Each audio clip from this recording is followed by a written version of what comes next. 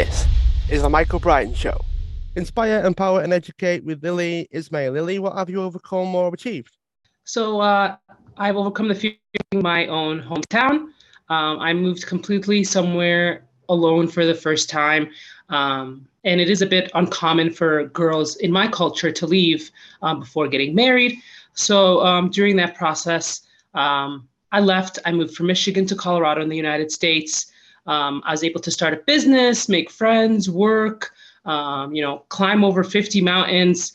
So I was kind of able to sit with myself and truly be okay with being alone.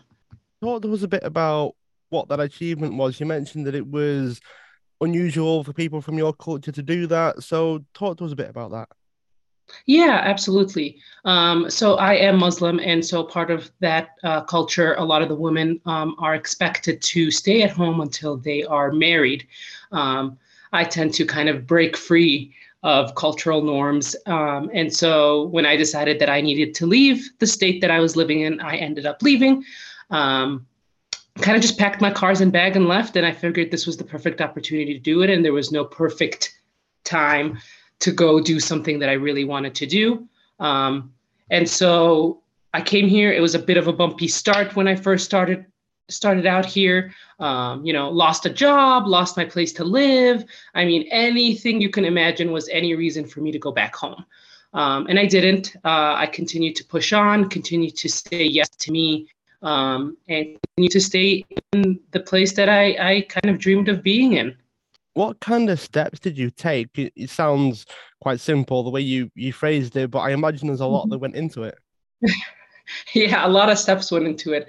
I think the steps I took, I reached out to my support system and I was honest about what was going on in my life. I was ashamed and embarrassed to tell people that I had lost everything coming out here. I think it was really important to be vulnerable at that time. I also realized that it wasn't success that I feared most, but it was loss. With that perspective, I was able to push through the fear to get to the success I wanted.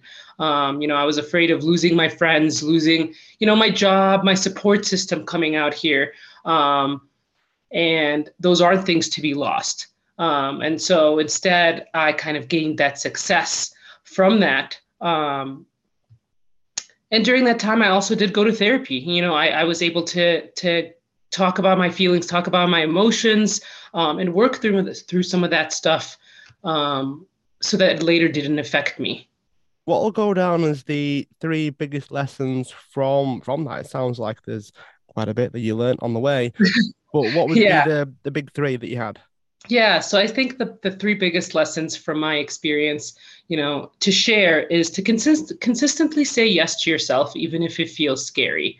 When it's scary, that is the time to jump. That's the time to go for it and to do it. I think the second lesson is that life is really hard for two reasons, and that's either you're leaving your comfort zone or you're staying in it. And during that time when I was in Michigan, I was kind of staying in my comfort zone. I had become so comfortable with the support system, with being surrounded by people, that I had forgotten to learn how to be alone. And so I chose to leave it. And even though it was hard, I'm glad that I was able to choose that kind of hard. I